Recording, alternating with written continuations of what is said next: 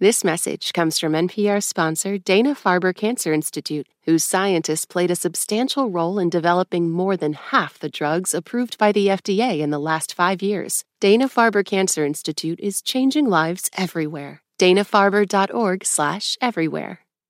This is NPR's Life Kit. I'm Ruth Tam. Walking down the grocery aisle, you'll see lots of labels jumping out at you about how healthy they are. Natural, organic, non-GMO, low sugar. That's Shauna Spence. She calls herself an eat-anything dietitian. That doesn't mean anti-health. It just means that there are ways where you can enjoy food and not be scared to eat foods that you like, and you can still be quote-unquote healthy. You really don't have to look for those buzzwords in the aisle to get the nutrition that you want. You know, like vegetables come in many other forms besides a cold-pressed juice. You know, organic is fine if that's what you want to buy, if that's what, how you choose to spend your money. But for someone who can't afford that, for someone who is struggling, that's not necessary. So, on this episode, how to mind your budget while still eating the foods that nourish you. Shauna will give us tips for planning, grocery shopping, and stocking your freezer. This message comes from NPR sponsor Progressive. What if comparing car insurance rates was as easy as putting on your favorite podcast? With Progressive, it is. Just visit their website to get a quote with all the coverages you want. You'll see Progressive's direct rate, and their tool will provide options from other companies so you can compare. Then just choose the rate and coverage you like. Quote today at Progressive.com. Progressive Casualty Insurance Company and Affiliates. Comparison rates not available in all states or situations. Prices vary based on how you buy. This message comes from NPR sponsor Noom. Noom understands that not everyone is starting from the same place and takes that into account. With their first ever cookbook, The Noom Kitchen, you can find 100 healthy and delicious recipes to promote better living. Available to buy now wherever books are sold. This message is brought to you by Apple Pay. Fussing with plastic cards should be a thing of the past. Instead, pay the Apple way. Apple Pay is easy, secure, and built into iPhone. All you have to do is set it up. Just add a card in the Wallet app and you're good to go. When people imagine going to the store and picking up healthy foods or drinks, what do you think they're drawn to? Specifically when it comes to like buzzwords, branding, packaging, what do people think of as healthy food? Anything that says natural, I notice. Also organic, non-GMO, low sugar, low fat, things like that. People are definitely drawn to. And that's all well and good. Listen, I still say all foods fit, so whatever you want. But at the same time, I don't want people to think that they have to spend a ton of money to be healthy. A lot of times, especially I notice with large families, they tend to feel a little bit of shame because they can't afford the organic stuff or the non-GMO things, and they think that they're doing a bad job providing for their family, and that's not necessarily the case. You can still eat healthy without the buzzwords, like you said.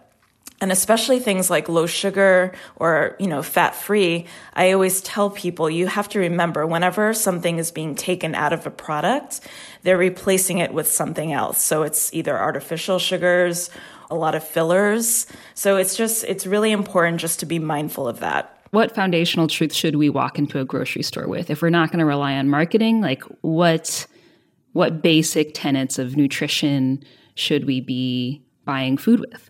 I always say definitely buy foods that you will eat, that you enjoy, because, again, it's your palate, it's your taste buds, so that's always important. But definitely find foods that are going to nourish you, that are going to fill you up.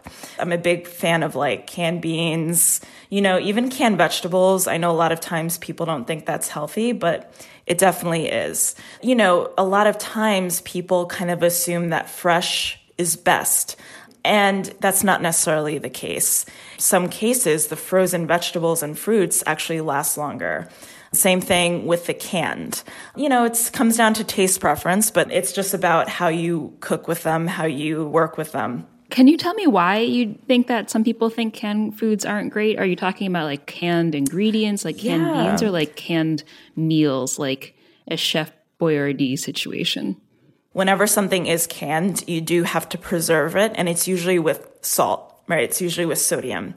And the only thing that you have to do, though, is when you open the can, you just rinse out what's inside. So, if you want to, I don't have time usually to soak beans, but, if you want to, that's totally fine. But what I usually do is I just open a can of beans and I rinse off the beans, because it is usually preserved with salt. Same thing with the canned vegetables. You just rinse it off, and it doesn't make it any less healthy.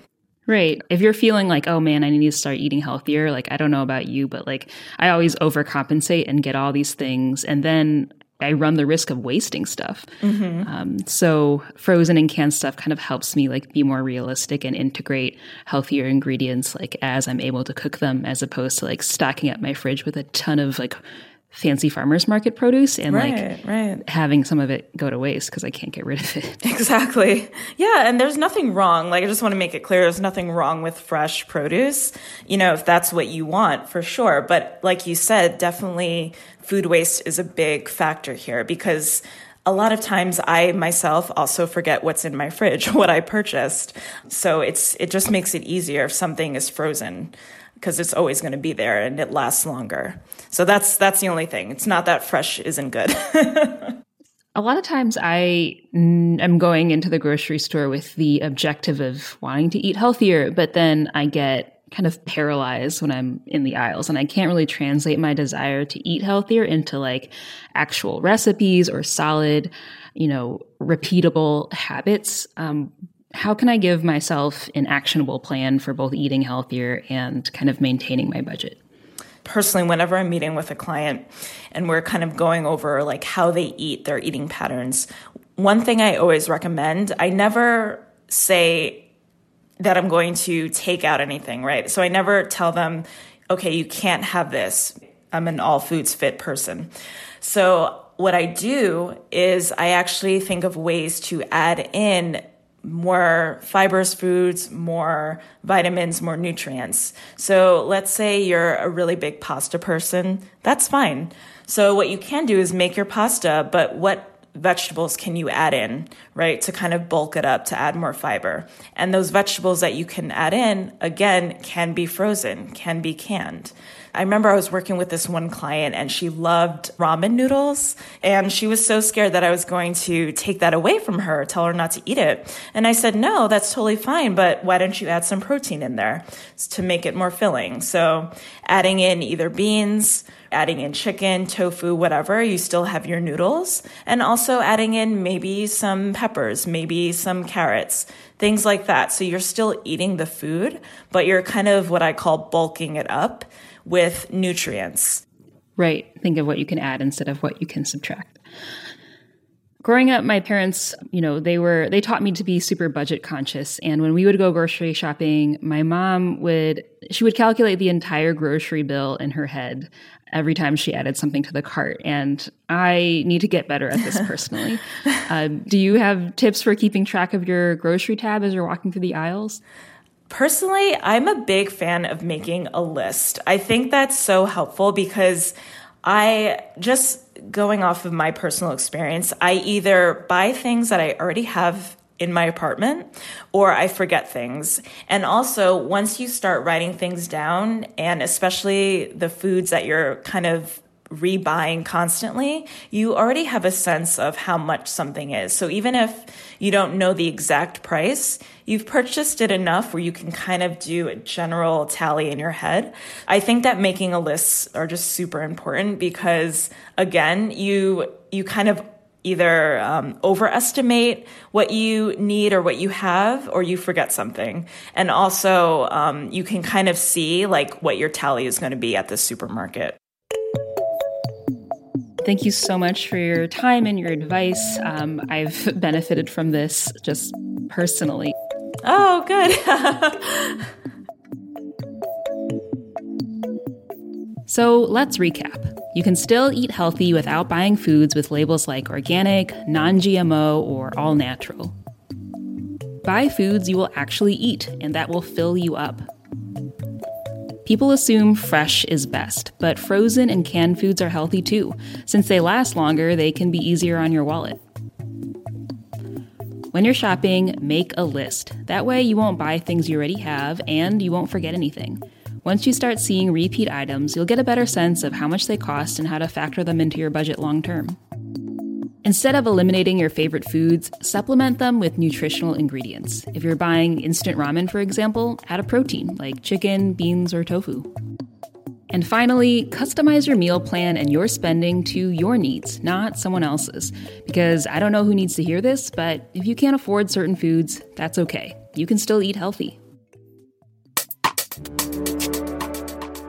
For more NPR Life Kit, check out our other episodes. We have one on how to stop stress spending and another on decoding food labels, plus tons of other episodes on parenting, personal finance, and health. You can find those at npr.org/lifekit.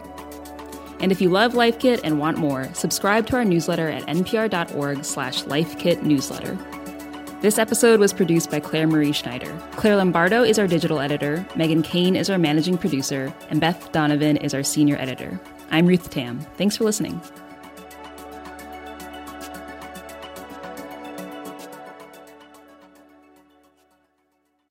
Three years ago, a man with a grudge murdered 5 people at the Capital Gazette newspaper in Maryland. And now, finally, his trial has started. What we wanted to know was, how did the staff who survived the shooting keep going? Find out in our Capital Gazette series from NPR's Embedded podcast. This advertisement comes from our paid sponsor, Fundrise. High interest rates mean that real estate assets are available at a discount compared to previous valuations. The Fundrise Flagship Fund plans to expand its billion-dollar real estate portfolio over the next few months. Add the Fundrise Flagship Fund to your portfolio at fundrise.com/NPR. Carefully consider the investment objectives, risks, charges, and expenses of the fund before investing. Read the prospectus at fundrise.com/flagship.